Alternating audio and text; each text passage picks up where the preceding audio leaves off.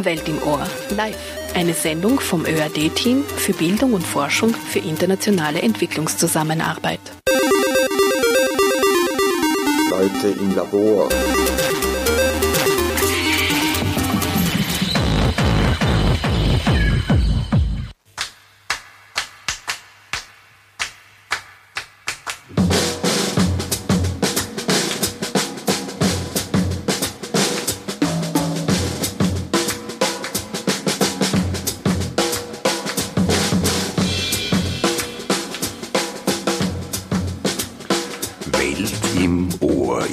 Euch zur heutigen Sendung Welt im Ohr. Wie gerade gehört, das ist die Sendereihe des ÖAD-Teams für Bildung und Forschung für internationale Entwicklungszusammenarbeit. Und mein Name ist Andreas Obrecht und ich habe die große Ehre und die Freude, dieses Team zu leiten. Wir organisieren und wir begleiten Forschungen, Entwicklungsforschungen fast in der ganzen Welt, vor allem im subsaharischen Afrika, aber auch in Zentralamerika und in Nepal.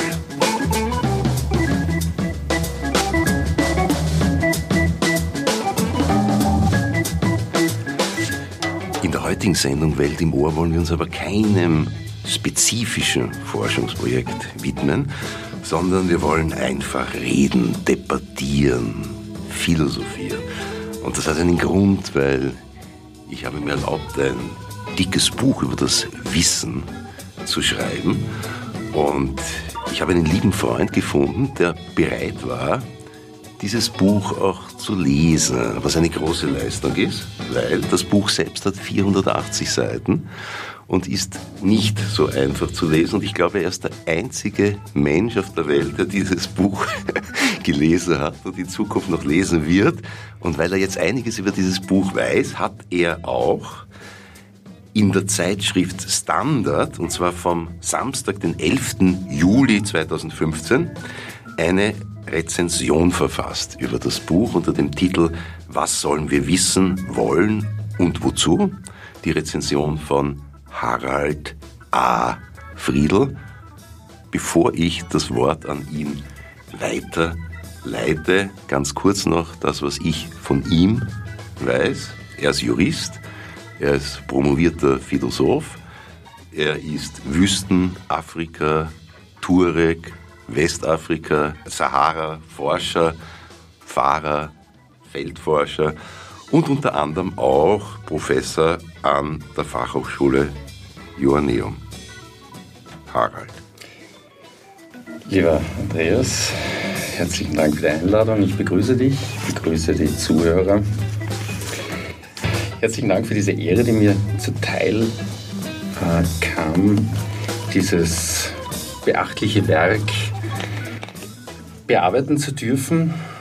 Andreas J. Obrecht, Wozu wissen wollen, Wissen, Herrschaft, Welterfahrung, ein Beitrag zur Wissensdiskussion aus Kultur- und wissenssoziologischer Perspektive, erschienen in der Edition Ausblick.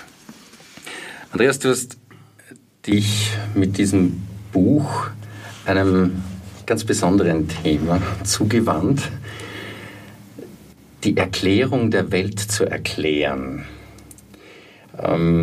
Du verwendest darin immer wieder den Begriff des Wissensozeans. Ich glaube, eine sehr treffende Bezeichnung, weil wir es doch da draußen mit diesen verschiedensten Wissensgebieten, Strömungen, Entwicklungen, wirklich mit so einer Art riesengroßem Meer zu tun haben, auf dem wir uns bewegen. So hast du das sehr schön plakativ beschrieben. Und wir nicht so recht wissen, wohin sollen wir eigentlich fahren? Wie sollen wir diesen Ozean bereisen? Was sind die richtigen Ziele? Und am Ende des Buches sparst du ja letztlich eine konkrete Antwort aus. Deswegen möchte ich dir jetzt konkret diese Frage stellen: Macht Wissen glücklich? Jein. Eine österreichische Antwort. Ja und nein. Du hast recht, ich versuche zu erklären, wie wir Welt erklären. Also in dem Sinne versuche ich mich Epistemologie in grundlegenden Vorstellungen zu nähern, wie die Welt beschaffen ist, und das hat viel mit Wissen zu tun. Und zu deiner Frage des Glücks, ich gehe in dem Buch insofern darauf ein, nicht, dass ich mich jetzt den Vorsokratikern in der Frage zuwende, was wir vielleicht auch könnten, das kannst du als Philosoph vielleicht besser beurteilen, aber ich gehe sehr dezidiert darauf ein, weil die Vorstellung des Glücks durch Bildung und Wissen eine dezidiert emanzipatorische Vorstellung der europäischen Aufklärung ist. Also wenn man die frühpädagogische Literatur liest aus dem 18. Jahrhundert, wo diese Vorstellung der Formbarkeit des Menschen kommt. Der Mensch ist nicht länger von Gottes Gnaden, von der Kirche, von seiner ständischen Herkunft her definiert, sondern es entsteht die Vorstellung, dass der Mensch denken kann, dass er selber entscheiden kann, dass er Wissen akkumulieren kann, dass Bildung dazu führt, dass die Menschen freier werden. Auch freier von der Gängelung von weltlicher und politischer Macht. Und ganz wichtig, alle Menschen, Männer und Frauen gleichermaßen. Das ist das erste Mal, dass auch in die pädagogischen Literatur zum ersten Mal sehr stark dieser Aspekt sozusagen von, unter Anführungszeichen, der Gleichwertigkeit der Bildung hineinkommt, die natürlich gesellschaftlich nicht verwirklicht war. Und diese Verbindung zwischen individueller Formbarkeit und politischer Emanzipation hat zu dieser großen Vorstellung geführt, naja, wenn wir freier werden durch Bildung, dann werden wir mitunter glücklicher, nicht nur, weil wir mehr wissen, sondern auch, weil wir in der Lage sind, eine bessere Gesellschaft zu bauen, zu formen. Ja, das ist die grundrevolutionäre und auch republikanische Idee, wo die Menschen freier sind, gleicher sind, brüderlicher sind und auch durch diese veränderte Gesellschaft ein höheres Maß an Glück in der Gesellschaft Verwirklichung findet. Was du hier beschreibst, erinnert sehr stark an die Herangehensweise an die Erkennbarkeit der Welt von Auguste Comte, also einer der frühen Positivisten, der dieses schöne Modell hatte, die Erkenntnis der Welt im Hinblick darauf, dass wir wissen, an welchen Schräubchen müssen wir drehen. Also wir durchblicken quasi das Universum wie ein Uhrwerk, damit wir das dann entsprechend reparieren können oder sogar Schaden noch vorweg verhindern können. Nun schreibst du besonders im ersten Teil deines Buches sehr deutlich, machst eine Art Bestandsaufnahme über den heutigen Zustand der Welt. Und der ist ja alles andere als erfreulich. Ich habe die exakten Zahlen jetzt nicht mehr im Kopf, aber du sprichst von der großen Zahl an Kindern, die verhungern, die vor dem 5. Lebensjahr an leicht verhinderbaren Krankheiten sterben. Wir haben gerade jetzt einen enormen Anstieg an Flüchtlingen. Das heißt, der Blick in die Welt hinaus momentan ist doch alles andere als erfreulich. Und so wirft sich doch die Frage auf, wir haben 500 Jahre sozusagen empirische Forschung, wir haben 200 Jahre Aufklärung, doch dieses Projekt Glücksproduktion, Verhinderung von Elend, Verhinderung von Unglück, scheint doch eher gescheitert zu sein. Deswegen habe ich eingangs Jein gesagt, eben Ja zu dem Modell und zu dem Ziel des Glücks und Nein, weil diesem Ziel ein Scheitern innewohnt, das zum ersten Mal ganz klar aufgetreten ist durch die beiden großen Kriege durch Europa ausgelöst, Erster und Zweiter Weltkrieg, und auch in der philosophischen Aufarbeitung dieser beiden Kriege und vor allem des aus diesem Kriegsgeschehen resultierenden Holocausts. Also gerade Theodor W. Adorno hat mit dieser Vorstellung, mit dem Gedanken der negativen der negativen Aufklärung, das, glaube ich, sehr hinreichend beschrieben, dass es einen Zusammenhang geben muss zwischen Barbarei, Gräuel, jegliche Missachtung der Menschenwürde und der Freisetzung des Menschen als eigene, selbstverantwortliche Gottheit für sich selber. Also anders ausgedrückt, durch den Wegfall des metaphysischen Reglements, ja, jede Metaphysik, jede Religion gibt mir auch normative Grenzen vor, über die sich der gläubige Mensch in der Regel nicht hinwegsetzen darf, wird der Mensch zum Herrscher seiner selbst, wie das Montesquieu gesagt hat. Nicht das Ziel ist, dass der Mensch Herrscher über sich selbst im Namen seiner selbst wird, dann führt das auch oder kann das auch in gewisser, auch historischen Situationen zu einer riesigen Barbarei führen. Das zurück zur Eingangsfrage mit dem Jein. Und jetzt komme ich zum Zustand der Welt. Das kann man natürlich extrapolieren. Wir haben zwar keine großen Weltkriege im Moment, aber wir haben viele Dutzende entsetzliche Kriege. Wir haben Elendsszenarien und das in unmittelbarer Nachbarschaft. Also der Blick und die Perspektive auf die Welt ist wahrscheinlich noch fragmentierter und noch schwieriger und noch elend besetzter, als das vor 20, 30, vielleicht sogar 40 Jahren war. Da gebe ich dir recht. Das heißt, global gesehen ist das gesellschaftliche Programm der Beglückung durch Wissen, dieses Programm ist fehlgeschlagen. Den Punkt, den ich hier sehe, ist, gerade wenn du davon sprichst, diese Fragmentierung der Welt, dass man diese Entwicklung auch damit erklären könnte, dass der Westen zunehmend an Vormachtstellung verliert. Das heißt, man bekommt den Eindruck, dass sich dieses erworbene Wissen gleichsam verselbstständigt. Die früher kolonialisierten Menschen nehmen dieses Wissen auf. Und das, was vorher die Vormachtstellung des Westens ermöglicht hat, nämlich technologisches, organisationelles Wissen, verselbstständigt sich dadurch und richtet sich jetzt gleichsam gegen die früheren Beherrscher. Es passiert also, was grundsätzlich mit jeder Technologie passieren kann, nämlich es kann so oder so eingesetzt werden. Ich kann einen Bleistift heranziehen, um damit ein Liebesgedicht zu schreiben. Ich kann es jemandem ins Herz stechen. Also nicht das Liebesgedicht, wobei das wäre auch möglich. Ja? Aber das heißt, dass dieses Wissen nicht mehr quasi dazu verwendet werden kann, um eben im Sinne Kants oder wessen auch immer, die Welt als gesamtes, harmonisches, schlüssiges System zu gestalten, im Sinne der Kolonialzeit, sondern es bekommt eine Eigendynamik und damit entziehen sich aber diese verschiedenen Orte dieser Steuerbarkeit. Frage, du hast jetzt schlüssiges, harmonisches System wie in der Kolonialzeit gesagt. War das ein Versprecher oder was hast du damit gemeint? Um typisch österreichisch zu antworten, Jein. Schon wieder Jein.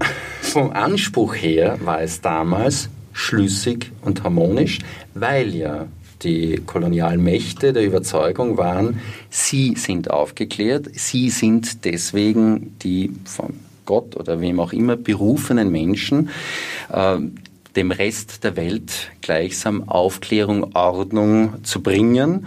Und das legitimierte sie oder nahmen sie als Legitimation, um diese Menschen unterwerfen zu können. De facto also aus der Perspektive der aus dieser Perspektive, genau. Genau diese, was ich eben vorher gesagt habe, diese Fertigkeiten, die das ermöglicht hat, dieser Wissensvorsprung, dieser technologische Vorsprung, der hat sich aber dann in der Folge irgendwann verselbstständigt und dadurch haben sich diese Machtungleichgewichte, könnte man sagen, immer mehr aufgeteilt. Man sieht das ja heute sehr schön mit den BRIC-Staaten beispielsweise, also Länder, die vor wenigen Jahrzehnten, Jahren, wenn man Brasilien hernimmt, noch am Abgrund standen, sind mittlerweile, zählen zu immer stärker führenden Wirtschaftsmächten. China wird zu einer führenden Militärmacht. Also hier gestaltet sich Enormes um. Und insofern das Ja, das Nein, natürlich aus einer heutigen Perspektive wissen wir, ich werde es mal salopp formulieren, wie relativ jeder Zugang ist. Und diese Relativität zeigte sich ja auch darin, dass noch zu Zeiten der Kolonialisierung die republikanischen Rechte durchaus proklamiert wurden. Also mir fällt jetzt eine sehr schöne Szene ein, die Unterwerfung des Niger und Malis durch die Franzosen. Die Tuareg dort, die hatten ja alle Sklaven. Und das verstieß ja gegen das republikanische Prinzip. Die Praxis war aber so, dergestalt, dass die französischen Offiziere davon ausgingen, wollen wir mit ehemaligen Sklaven verhandeln? Nein, lassen wir's, drucken wir Auge zu, weil diese Adeligen, die hier eben die traditionelle Vormachtstellung haben, damit können wir eine gewisse Ordnung aufrechterhalten. Das heißt, letztendlich ging es um praktische Machtausübung.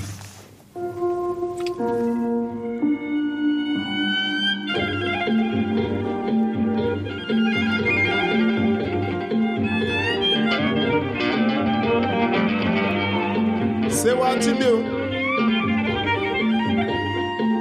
Famille Timbio, Aita Timbio, Menetio, Ayo, Bimbalo Kalo Kenga, Ayo, Bimbalo Kalo Kenga.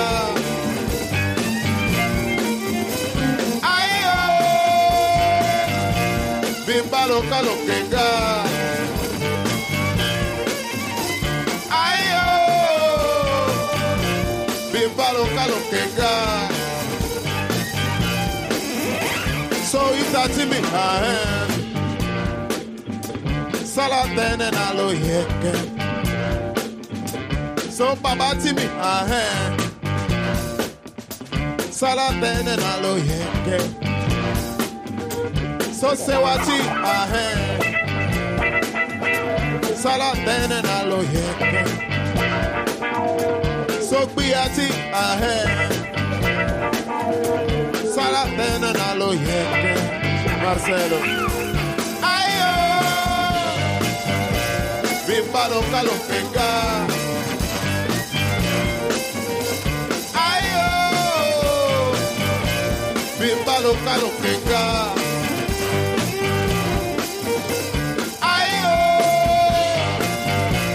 Bimbalo Kalo Kenga,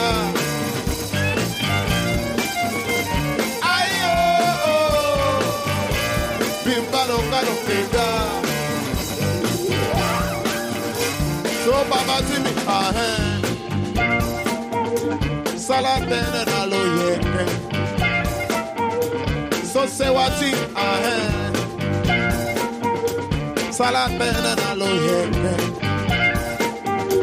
So biati salatene na lo yeke. Ihr hört die Sendereihe Welt im Ohr, eine Sendereihe des Teams Bildung und Forschung für internationale Entwicklungszusammenarbeit. Mein Name ist Andreas Obrecht und hier im Studio sitzt auch Harald A. Friedl, Philosoph und Jurist. Wofür steht das A, Harald? Armin. Armin, ja. Interessant. Hätte ich nicht gewusst. Wir reden heute in der Sendung über das Buch Wozu wissen wollen, aber nicht nur über das Buch, sondern über den einen oder anderen Gedanken, der sich aus diesem Buch heraus ergibt.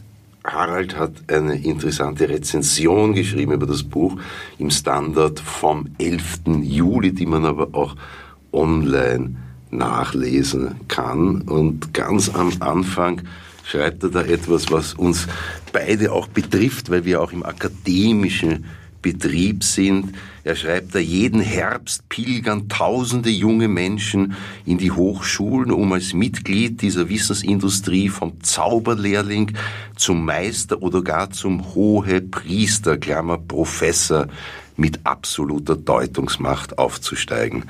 Davor liegt die Hürde der sinnvollen Entscheidung für die richtige Richtung, denn nach der Prägung durch die schulische Behütungs-, Normierungs- und Disziplinierungsindustrie erweist sich die Vielfalt der Studienmöglichkeiten als nicht zu unterschätzende Herausforderung. Harald, seit einiger Zeit bist du selbst Professor an einer Hochschule, bist du ein hoher Priester mit absoluter Deutungsmacht. Ich habe mich sehr lange gegen diese Etikettierung als Professor gewehrt. Irgendwann ja, aber du bist es ja. Ja, ich bin es jetzt, aber ich habe immer konsequent eine Auftrittsweise vertreten, indem ich eben den Studierenden versuchte, ein Bild zu vermitteln von einem Lehrenden als jemand, der auf Augenhöhe steht und der eher im sokratischen Sinn einer ist, der Fragen stellt, der in Frage stellt, der die Studierenden dazu animiert, selbst in Frage zu stellen. Und ich weise immer wieder darauf hin, dass man mir möglichst nichts glauben sollte, weil ich weiß nichts. Und wenn es ganz arg wird, und wenn also wieder mal auf irgendwen verwiesen wird und der Wahrheitsgehalt durch ein schlichtes Zitat eben unter Beweis gestellt wird, dann erzähle ich diese schlichte Anekdote, Zitat, dass auch Professoren am Klo stinken. Also sprich, wir sind zutiefst menschlich. Wir haben zwar, indem wir diese Wissensindustrien durchlaufen haben, gewisse Muster, Verhaltensgespräch, Denkmuster uns angeeignet. Aber letztendlich sind wir genauso menschlich im freudschen Sinne, nämlich unsere Haut der Zivilisation ist sehr dünn. Das heißt, diese ganzen Wissenskonvolute, das sind Rituale, die in einem System stattfinden, in dem sich die Teilnehmer gegenseitig bestätigen, vorausgesetzt sie unterwerfen sich diesem Regelwerk. Denn wenn nicht, man denke nur an Einstein in seinen frühen Jahren, als er bereits die spezielle Relativitätstheorie publiziert hatte, und er galt damals als der spinnerte kleine Jude und musste sich als Patentanwalt in der Schweiz durchschlagen. Warum? Weil er seiner Zeit einfach weit voraus war und weil er durch seine zukunftsweisenden Sichtweisen die herrschenden Systeme und insofern die herrschenden Hohepriester in Frage gestellt hat. Es geht also vielmehr bei der Gültigkeit von Wissen immer darum, wer herrscht, wer ist mächtig. Und dagegen versuche ich anzukämpfen. Bezüglich der Ritualisierung, der Muster und der Kanonisierung von Wissen in Wissensinstitutionen gebe ich dir vollkommen recht. In diesem Sinne gehe ich auch im Buch darauf ein. Da, wo ich Zweifel habe und ein bisschen mir die Frage stelle, erzählt der Herr Professor Harald mir jetzt einen Schmäh, ist, wenn du sagst, du kommst in einer Bildungssituation, in einer kommunikativen Bildungssituation, wie auf einer Hochschule, mit den Studierenden auf gleicher Augenhöhe aus, oder du kannst auf gleicher Augenhöhe kommunizieren, denn eine Idee, die ich im Buch äußere, ist, ich zitiere das jetzt sinngemäß, ich sage, die größte Illusion der 68er Bewegung war die Vorstellung von einer herrschaftsfreien Kommunikation, weil, wie du jetzt auch am Schluss gesagt hast, jede Form von Kommunikation ist an soziale Rollen gebunden, jede soziale Rolle bringt Unter- bzw. Überordnung aufgrund sozusagen der Kontexte mit. Natürlich wird zwischen den Rollen auch ausgehandelt, überhaupt keine Frage. Aber das heißt, die Weitergabe und die Antizipation und die Rezeption von Wissen ist auch immer gebunden an interaktive und gesellschaftliche Macht- und Ohnmachtsverhältnisse. Und gerade unsere Bildungsinstitutionen, zwingen ja schon per Definition die Schüler, die Studenten und so weiter in eine submissive Rolle.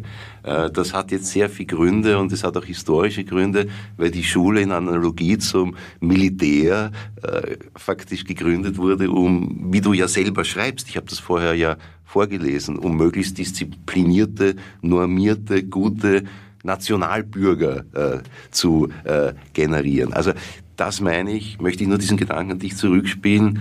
Das ist ein wichtiger Gedanke in meinem Buch, dass es diese herrschaftsfreie Bildungswissensaneignung gar nicht gibt. Es steht immer, oder es ist immer auch ein Spiegel von Macht- und Ohnmachtsverhältnissen zwischen Menschen und zwischen Systemen. Was du ansprichst, ist natürlich ein grundsätzliches Problem. Zum einen um es auf Kärntnerisch zu sagen, mit voller Hosen ist leicht stinken. Das heißt, man kann nur Macht geben, wenn man selber über eine gewisse Macht verfügt, oder man kann jemand als gleichwertig nur zulassen, wenn man selber über eine gewisse Position verfügt. Das ist so fast ein bisschen ein Paradox. Schönes chinesisches Sprichwort lautet: trage eine große Keule und rede sanft. Wenn ich also keinerlei Position habe, kann ich ja nicht einmal dorthin kommen, jemanden auf Augenhöhe entgegenzutreten. Das ist einmal das erste Problem. Das zweite, würde ich sagen, gegenüberliegende Problem oder die Herausforderung, würde ich es eher nennen, ist, wenn wir uns die ethische Frage stellen, was ist denn richtig? Da sind wir sofort bei der Metaethik, wie können wir das herausfinden? Und ein, sagen wir immer noch, sehr anerkannter Zugang ist die Diskursethik von Habermas mit all seinen nachfolgenden Differenzierungen, die eben davon ausgeht, es bedarf eines herrschaftsfreien Diskurses. Dass das natürlich eine Idealsituation ist uns vollkommen klar. Aber so, wie du etwa in deinem Buch davon sprichst, wir brauchen einen transformativen Prozess. Das heißt, wir müssen insgesamt in Richtung Kooperativität gehen. Wir müssen uns auf Augenhöhe begegnen, einander zuhören. Und das ist dieses Grundprinzip, dass ich grundsätzlich den Gegenüber als, um mit Jesper Juhl zu sprechen, nicht als gleichwertig im Sinne von, er hat das gleiche Wissen, die gleiche Position, aber als gleichwürdig anzunehmen. Und ich praktiziere das genauso in meiner Familie, genauso mit meinen Studierenden, mit wem auch immer, dass ich ihm gegenüber trete und stets das, was er sagt, vorausgesetzt, ich bin gut drauf, weil wenn ich schlecht drauf bin, dann hole ich wirklich die intellektuelle Keule raus. Das kann schon mal passieren. Also auch ich bin manchmal menschlich, dann ziehen alle den Kopf ein. Aber dass ich grundsätzlich zuhöre und versuche, was versucht mir der zu sagen? Wie versucht er die Welt zu sehen? Was ist sein Anliegen? Und was kann ich dem entgegenstellen? Das heißt, in einem Diskurs etwas Gemeinsames zu entwickeln. Und das setzt es voraus. Es führt aber zu einem Problem, nämlich genau das, was du angesprochen hast. Die Studierenden, die meisten Menschen werden erzogen zum Buckeln. Und die Herausforderung für mich als Lehrender, und das ist, würde ich sagen, meine Hauptaufgabe, was ich mir persönlich als Hauptaufgabe zuschreibe, ist, die Menschen, die Studierenden dazu zu ermutigen, als eigenständige Menschen aufzutreten, eigenständige Gedanken zu entwickeln. Sie dürfen auch scheitern, sie dürfen auch am Blödsinn sagen, nämlich am Blödsinn in dem Sinn, dass sie zuerst glauben, das ist richtig, und indem wir darüber sprechen, dass sie dann draufkommen, ist vielleicht doch nicht so gut. Also dieser Suchprozess, aber nicht im Sinne von, ich weiß, was richtig ist, weil ich bin der große Zampano, sondern dass wir gemeinsam danach suchen und eben Argumente austesten. Und das bedarf einer gleichen Augenhöhe. Ja, damit kann ich gut leben, mit dieser Unterscheidung gleichwertig und gleichwürdig, weil das ist eine große Differenz, die hier ist, aber eine Differenz, die nicht trennt, sondern die zusammenführt. Und ich denke auch, es gibt historische Situationen, wo die Kooperation grundsätzlich wichtiger wird, aufgrund auch der systemischen Bedingungen, in denen wir leben. Konkurrenz und Kooperation, das sagt uns auch die Evolutionsbiologie und so weiter, sind immer synergetische Prinzipien, und es ist auch eigentlich unsinnig, das gegeneinander auszuspielen, nicht? Nur denke ich, dass es eben historische Situationen gibt, wo Konkurrenz, ja, und auch Wettbewerb und vor allem auch kriegerischer Wettbewerb, ja, tendenziell im Zunehmen Begriff ist, und dass es dann wieder Zeiten gibt, wo es wichtiger ist, auch für das Überleben der Menschen, kooperativ zu sein. Und wenn ich jetzt mit diesen Gedanken in die globale Wissenslandschaft gehe, dann glaube ich, du hast eingangs angesprochen, diesen Begriff Ozean, des Wissens, aufgrund der unglaublichen quantitativen und auch qualitativen Vermehrung der Wissensbestände und der unglaublichen Komplexität der Zusammenführung dieser Wissensbestände auf einer Metaebene, ist es unumgänglich, dass die Wissenschaftlerinnen, die Wissenschaftler, die Wissenschaftsinstitutionen, die Studierenden und auch die Gesellschaft, auch die Zivilgesellschaft in der Verarbeitung und in der Vernetzung, in der transdisziplinären Vernetzung dieses Wissens stärker kooperiert. Und das ist ein globaler Trend, ja, der in sehr, sehr vielen Bereichen sichtbar ist. Ich bringe jetzt nur ein aktuelles Beispiel. Früher war die Publikation eine teure Waffe, sie ist es teilweise auch heute noch. Es setzt sich immer mehr, vor allem in der öffentlich finanzierten Forschung, das Prinzip des Open Access durch, wo eben Wissenschaftler und Wissenschafts-Communities auf Medien, auf digitalen Medien und in digitalen Journals, die den Rezipienten auch nichts kosten, ja, hochwertig qualitatives Wissen global zur Verfügung stellen, was einer Wissensrevolution insbesondere für Menschen in armen Ländern gleichkommt, die eben kein zusätzliches Geld für Wissensbeschaffung bereitstellen kann. Also eine neue Form von globaler Distribution von Wissen, die natürlich dazu führt, dass erstens mehr gewusst wird und vor allem mehr Wissen geteilt wird. Und meines Erachtens ganz revolutionär, wenn man dann zu Open Data kommt, auch mehr Wissen im Sinne von Transparenz überprüfbar wird. Weil wenn ich die Daten und die Methodologien und die Datensätze in maschinenlesbarer Form sozusagen auch noch zugänglich mache, dann ist es mit der, ich sage es jetzt bewusst salopp, mit der Schwindelei in der Wissenschaft schnell zu Ende. Also das ist nur ein Beispiel von einem starken Trend, der in Richtung Kooperation und Zusammenarbeit geht, entgegen dem Prinzip sozusagen der Konkurrenz, dass genauso wie ein Nationalstaat Waffen baut oder wie ein Nationalstaat sozusagen besser und gescheiter und schneller sein will als ein anderer Staat, auch sozusagen Wissen einsetzt als Waffe. Das gibt es noch, es gibt es auch in der Industrie, es gibt es vor allem dort, wo viel Money makes the world go round im Spiel ist, ja, aber es geht immer mehr in Richtung Kooperation.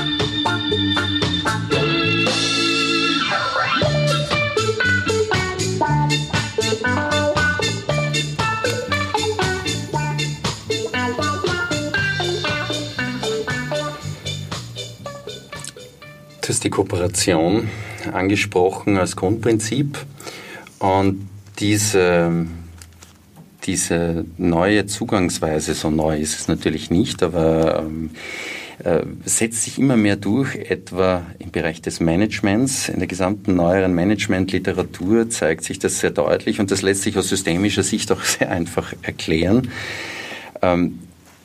dass Scheitern dieses Kontrollprinzips, wie wir es aus dem militärischen Zugangsweise aus dem 19. Jahrhundert gehabt haben und wie es lange Zeit das Prinzip im Management war, scheitert ja vor allem deswegen, weil man ein so enormes Maß an Komplexität nicht mehr quasi monopolistisch steuernd beherrschen kann. Und es gibt sehr viele historische Beispiele, welche zeigen, wie diese Zugangsweise scheitert. Der Kolonialismus ist das eine, oder ein späteres Beispiel ist etwa Südafrika, als die weißen Südafrikaner ganz einfach, weil sie es wirtschaftlich nicht mehr bewältigen konnten, die schwarze Bevölkerungsmehrheit militärisch durch Waffengewalt unter Kontrolle zu halten, dass sie das System sozusagen seiner Eigendynamik überlassen mussten. Und viele Kommentatoren betrachten heute Südafrika als was chaotisches System, aber auch hier halte ich entgegen, dass diese Beurteilung als Chaos letztendlich nur Ausdruck einer Sichtweise ist, die noch nicht über entsprechende Erkenntnisinstrumente, über entsprechende Deutungsinstrumente verfügt. Du hast in deinem Buch einen Begriff sehr intensiv diskutiert, der entscheidend ist oder unterscheidend zwischen unserer westlichen, wissenschaftlich geprägten Welt und der vormodernen, magischen Welt, nämlich der Begriff des Zufalls. Und so wie ich das verstanden habe, bezeichnet der Zufall in unserer Welt als etwas, was wir gleichsam noch nicht beschreiben können, das ist schon meine Deutung, aber was sich unserer Erfassbarkeit entzieht, im Gegensatz zur magischen Welt, wo es den Zufall als solches gar nicht gibt, sondern wo jedes Ereignis eingebunden ist in eine zyklische, sinnvolle Welt. Alles, was passiert, muss gleichsam passieren, ist sinnvoll, ist Teil eines Sinngeflechts. Wenn ich diesen Gedanken zusammenfasse, dann sehe ich hier in unserer Entwicklung dieser Wissensgesellschaft auch eine Transformation dahingehend, dass wir neue Interpretationen zunehmend zulassen, dass wir Dinge noch nicht wissen, dass sie aber deswegen noch nicht schlecht sind. Auch hier möchte ich wieder ein chinesisches Wort einbringen, das mir persönlich momentan sehr viel hilft bei der Bewältigung des Chaos, der Veränderung etwa der Lern- und Rezeptionsweisen von Studierenden, nämlich das Wu-Wei, Handeln durch Nichthandeln. Indem ich manchmal Dinge einfach zulasse, nicht sofort gegenreagiere, nicht alles sofort korrigiere, nicht sofort sage, das gehört so und so, sondern einmal schaue, wie entwickelt sich das? Dadurch passieren plötzlich Dinge, nämlich die Studierenden oder wer auch immer, die kriegen eine Eigendynamik, die werden selbstständig, die machen etwas. Und ich glaube, dass es genau darum geht in dieser Kooperativität. Wir müssen den Betreffenden mehr zutrauen, ihnen einfach mehr Gestaltungsmacht auch belassen. Und das ist ja die Voraussetzung, dass Kooperation überhaupt erst möglich wird. Und da sind wir wieder bei dieser Gleichwürdigkeit. Da muss ich dich korrigieren. Zufall, so wie von mir gemeint, als Entdeckung oder Erfindung der Neuzeit, ist nicht etwas, was wir noch nicht beschreiben oder erklären können, sondern der Zufall ist eben das, was nicht erklärbar ist mit dem verfügbaren Wissen einer Gesellschaft, einer Kultur, einer Institution, eines Berufsstandes, wie immer. Der Zufall ist wichtig, dass es so etwas wie unser empiristisches, rationalistisches Weltbild gibt, ist genauso wichtig wie die Null für die Algebra, für die Linearität, für unsere Vorstellung von der Möglichkeit des Einschreibens der Mathematik in die Natur. Das heißt, es ist gerade sozusagen das Charakteristikum des Zufalls, dass das, was zufällig ist, per Definition nicht erklärbar ist. Das ist jetzt eine Gedankenkategorie. Erfindung ist es dann, wenn das alles nicht stimmt und wir das brauchen, um unsere wissenschaftliche Epistemologie zu begründen. Entdeckung ist es dann, wenn die Welt tatsächlich zufällig ist, ja, wie uns das teilweise die Quantentheorie glauben machen will. Aber der Zufall ist eine Größe der, ich sage jetzt einmal salopp, der modernen Welt der letzten 500 Jahre, den es in dieser spezifischen Form in den meisten Gesellschaften dieser Welt, oder du hast den Begriff vormodern gesagt, ja, das ist immer schwierig, mit diesen Begriffen zu operieren, nicht gibt, auch nicht sprachlich gibt. Es gibt sprachliche Bezeichnungen für Vorfälle, mit denen man nicht gerechnet hat, die einen überraschen, die gewisse sozusagen Zufallsmomente in sich birgen, aber der empirische Zufall der Nicht-Angebbarkeit sozusagen oder des Durchbrechens der Kausalität in meiner Interpretation von Ereignissen, das ist etwas sehr, sehr Modernes. Das ist die moderne Welt. Das heißt, du hast das so wirklich schön beschrieben. Ich darf das jetzt aus deinem Artikel vorlesen, ganz kurz. Es geht eben um die ganzheitliche Kultur, ne? Und du schreibst, wer eine solche ganzheitliche Kultur verlässt, um sich einer modernen, pulsierenden Stadt anzuschließen, unterwirft sich einer von Uhren und unerklärlichen Zufällen beherrschten Welt, in der die alten sinnstiftenden Götter für immer verstummen. Hier wird der einstige Stammeskrieger unumkehrbar zum modernen Wissensmigranten zwischen dynamischen, um Vormachtstellung konkurrierenden Wissenswelten. Diesem Schicksal unterliegen alle Angehörigen der modernen Welt, ob assimilierter Kopfjäger, Studentin, Finanzminister oder Wissenssoziologe.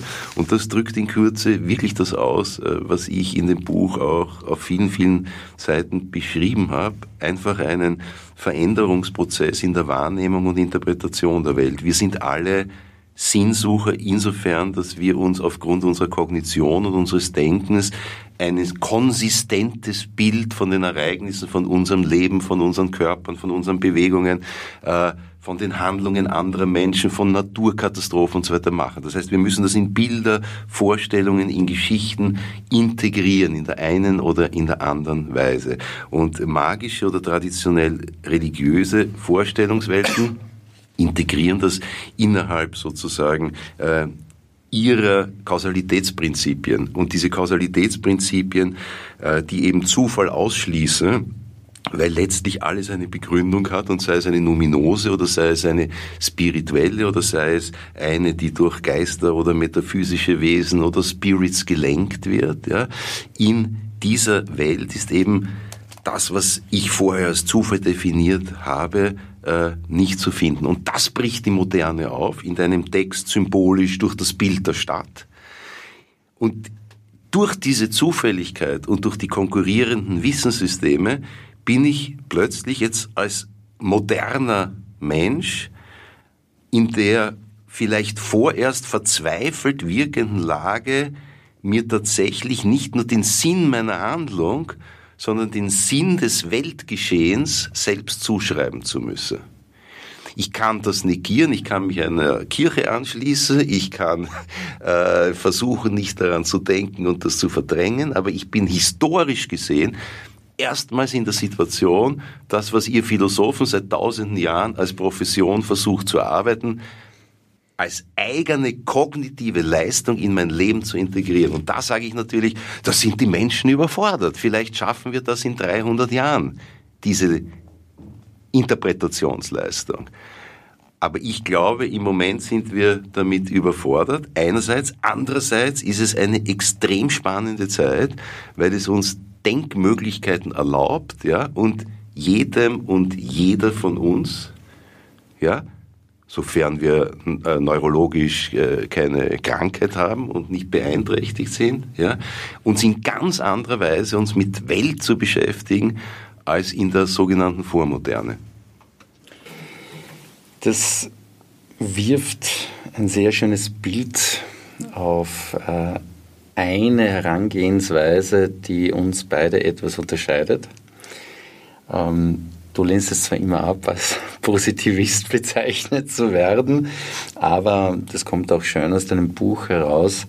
Du bist ja fasziniert von den Errungenschaften der Technik und siehst es als schlichte Faktizität, dass es eben diesen Erkenntnissen oder dank dieser Erkenntnisse gelingt, beispielsweise eine Sonde auf einem Asteroiden landen zu lassen, was irgendwelchen Magiern, Hexern und so weiter nicht gelingt. Sie behaupten zwar, sie fliegen, aber es konnte noch nicht beobachtet werden. Nun ist Positivismus mit seinem Anspruch, die Welt so zu beschreiben, wie sie ist, zumindest in der Erkenntnistheorie schon lange überholt. Also da kann man sehr weit zurückgehen, aber wenigstens der Popper ist ja einigermaßen populär und der hat schon gesagt, dass es immer nur vorläufige Weltbeschreibungen gibt, die immer ausgetestet werden müssen und die durch zunehmendes Austesten immer besser werden. Wobei der Popper noch angenommen hat, es gibt irgendwo diese Wahrheit und der könne man sich annähern. Dieses Bild geben dann die Konstruktivisten völlig auf. Das heißt, die gehen nicht mehr davon aus, dass es sozusagen die Wahrheit gibt, die richtige Weltbeschreibung, sondern dass es nur Weltbeschreibungen gibt, die viabel im Sinne von brauchbar sind. Das heißt, je nach jeweiligen Kontext, nach Gesprächspartnern, wer eben gerade involviert ist, und jetzt komme ich zu dem Punkt, den du ja angesprochen hast, wer Orientierung braucht die entsprechende Welterklärung. Das heißt, nehmen wir an, ein Tischler, der nicht weiß, warum kann er nicht mehr viele Tische verkaufen und es werden immer mehr große Großmöbelanbieter und er geht in Konkurs. Der wird verzweifeln und ihm werden auch diese Erklärungen dazu wenig helfen. Er wird im ersten Augenblick einfach nur orientierungslos sein und ziemlich frustriert. Und da kann man dann sagen, naja, Zufall, es hat halt dich erwischt. Man kann aber auch Erklärungsansätze bringen, indem ich diese verschiedenen Wirkungsmechanismen vor Augen führe, volkswirtschaftlich, betriebswirtschaftlich. Ich kann das ja erklären. Und jetzt komme ich zu dem springenden Punkt, warum ich als Konstruktivist einen anderen Zugang zum Zufall habe. Denn ich sehe die Welt als grundsätzlich nur vorläufig beschrieben. Vorläufig im Sinne von, was schafft mir ein kohärentes, sinnstiftendes Bild von der Welt, damit ich damit umgehen kann. Und wenn jetzt irgendwas passiert, womit ich nicht gerechnet habe, was man eben demnach als zufällig, sprich nicht erklärbar bezeichnet, gehe ich als Konstruktivist her und sage, ich muss mein Weltbild dahingehend modifizieren, erweitern, sodass diese Erscheinung sinnstiftend wird, dass sie für mich logisch nachvollziehbar wird. Und auf diese Weise, ja, ich weiß, wir haben hier unterschiedliche Welten. Aber das lässt sich, du hast jetzt wieder gesagt, der Zufall ist das, was nicht erklärbar ist. Das ist nicht der Zufall. Der Zufall ist an sich das Nicht-Erklärbare. Ja. Nicht etwas, was vorläufig nicht erklärbar ist. Das ist ja der Unterschied. Aus positivistischer Sicht ist es nicht erklärbar. Genau. Ja. Aber und wenn ich zum Beispiel zur Erklärung eines Phänomens in der Quantentheorie den Begriff des Zufalls einsetze, dann würde ja dein Konstruktivismus bedeuten, das ist nur eine Hilfskonstruktion, weil das, was sich hier ereignet, ich einfach nicht erklären kann. Und das ist ein riesiger Unterschied. Ja. Wollte ich nur noch herausstellen. Ich lasse dir den Konstruktivismus. Und mit dem Positivismus, den kannst du mir auch lassen, weil im alltagssprachlichen Sinn bin ich natürlich kein Positivist. Aber wenn man es wissenschaftstheoretisch sieht, weil so banal sind die nicht, weil der Auguste Comte, den du am Anfang erwähnt hast, der Frühpositivist, der hat schon davon gesprochen, dass es in der Wissenschaft und im Denken überhaupt nur eine asymptotische Annäherung an die Wahrheit gibt. Also schon der hatte ein wahnsinnig modernes, das war in den 20er Jahren des 19. Jahrhunderts, ein wahnsinnig modernes Wissenschaftsverständnis, das gesagt hat, na, die Wahrheit oder die Wirklichkeit kann ich nie erreichen. Ich kann nur abbildhaft sozusagen der näher kommen. Der Abstand verringert sich aber immer mehr, aber ich werde nie sozusagen die Achse touchieren. Und das ist ja genau das, womit wir heute arbeiten. Und das macht ja alle religiösen und esoterischen und spirituellen Leute so unruhig und nervös, weil man sagt, es interessiert mich die Wahrheit nicht. Es ist mir das Sein in einem ontologischen Sinn vollkommen gleichgültig. Dann sagen sie, na, aber was hast du für ein Interesse an deinem Leben? Dann sage ich, Ich habe ein ehrliches Interesse, weil ich mich nicht mit Dingen beschäftigen will, mag es Gott geben oder nicht, ja. Da bin ich Agnostiker, aber ich möchte meine Zeit nicht einsetzen, mich mit etwas zu beschäftigen, was ich in diesem Sinne nicht klären kann. Und dann ist das nächste, aber der ist aber unsinnlich, ja. Weil im Leben geht es doch um diese wesentlichen Fragen. Das heißt, in diesem Sinne, nur letzter Satz, kannst du mich gerne als Positivist bezeichnen. Mich interessiert das, was an der, unter Anführungszeichen, realen Welt erkennbar ist, veränderbar ist, verhandelbar ist. Das interessiert mich. Und deswegen finde ich faszinierend, wenn der viele auf dem Kometen landet, und das kann ich mir anschauen auf der ESA-Webseite, und den Schamanen, der über das Tal fliegt, der hat sich bislang meinem Leben entzogen. Obwohl er mich auch grundsätzlich interessiert, aber faszinierender finde ich die Kometenlandung als den fliegenden Schamanen.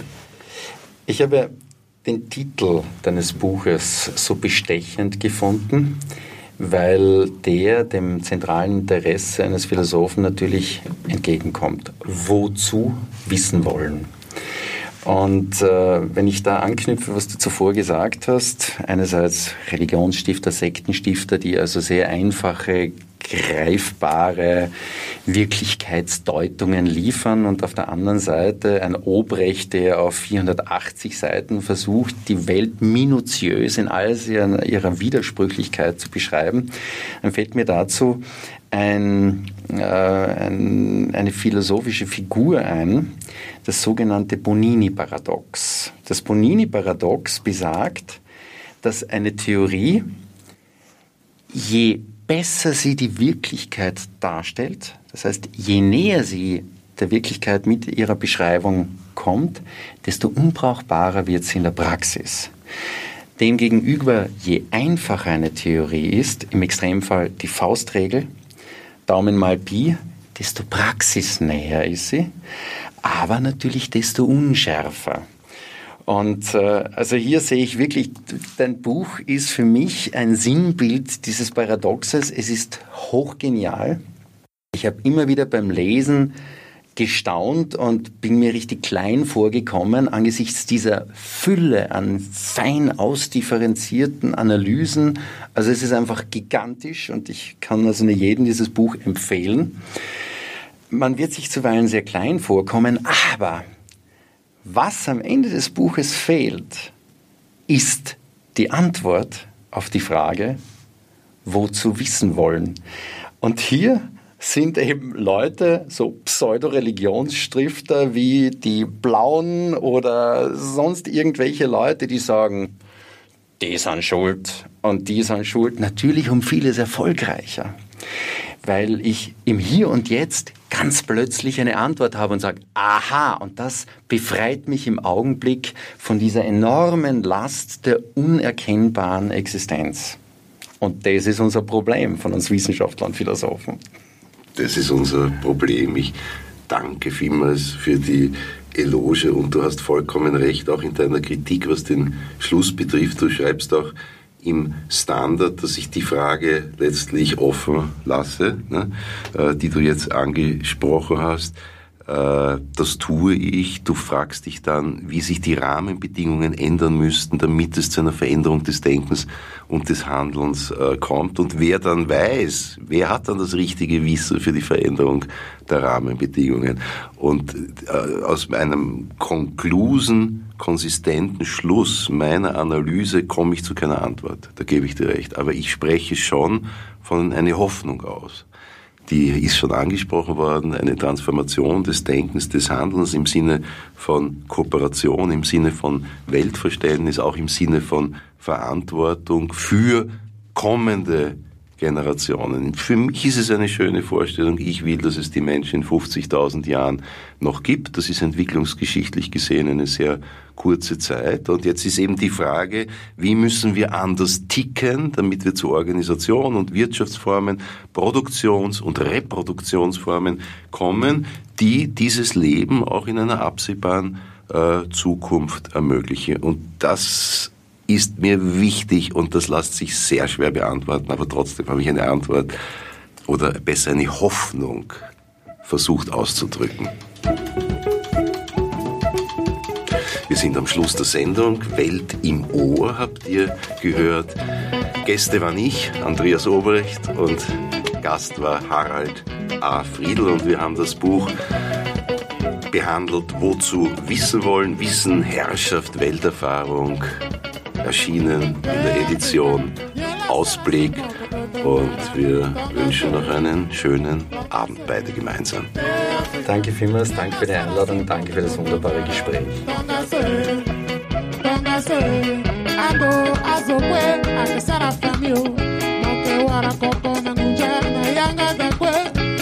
Sina yanga datizo aminikete yena maboko pade swazo kwake totonzara zara kipazwe sida kipazwe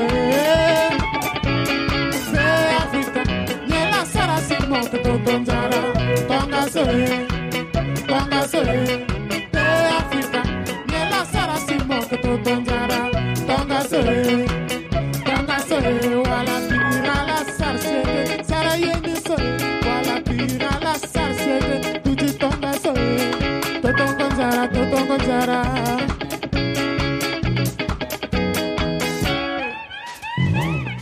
Africa nyela sara simo totongonzara tonga soe Africa nyela sara simo totongonzara tonga soe Kozo be Africa de kodara timo soro mingi moke ba matanga nandokwe laso mo ba mo tere baba ke dankara pero azo kwa ke totonzara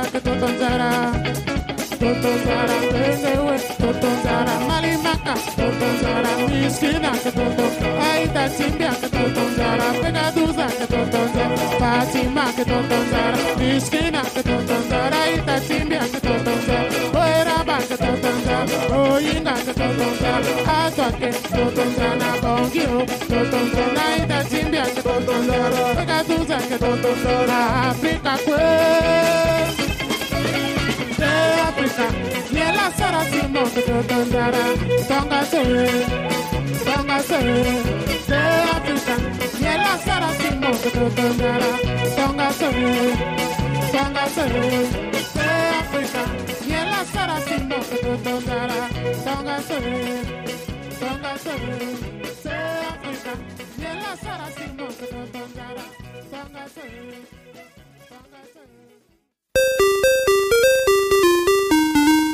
Welt im Ohr live. Eine Sendung vom ÖAD-Team für Bildung und Forschung für internationale Entwicklungszusammenarbeit. Leute im Labor.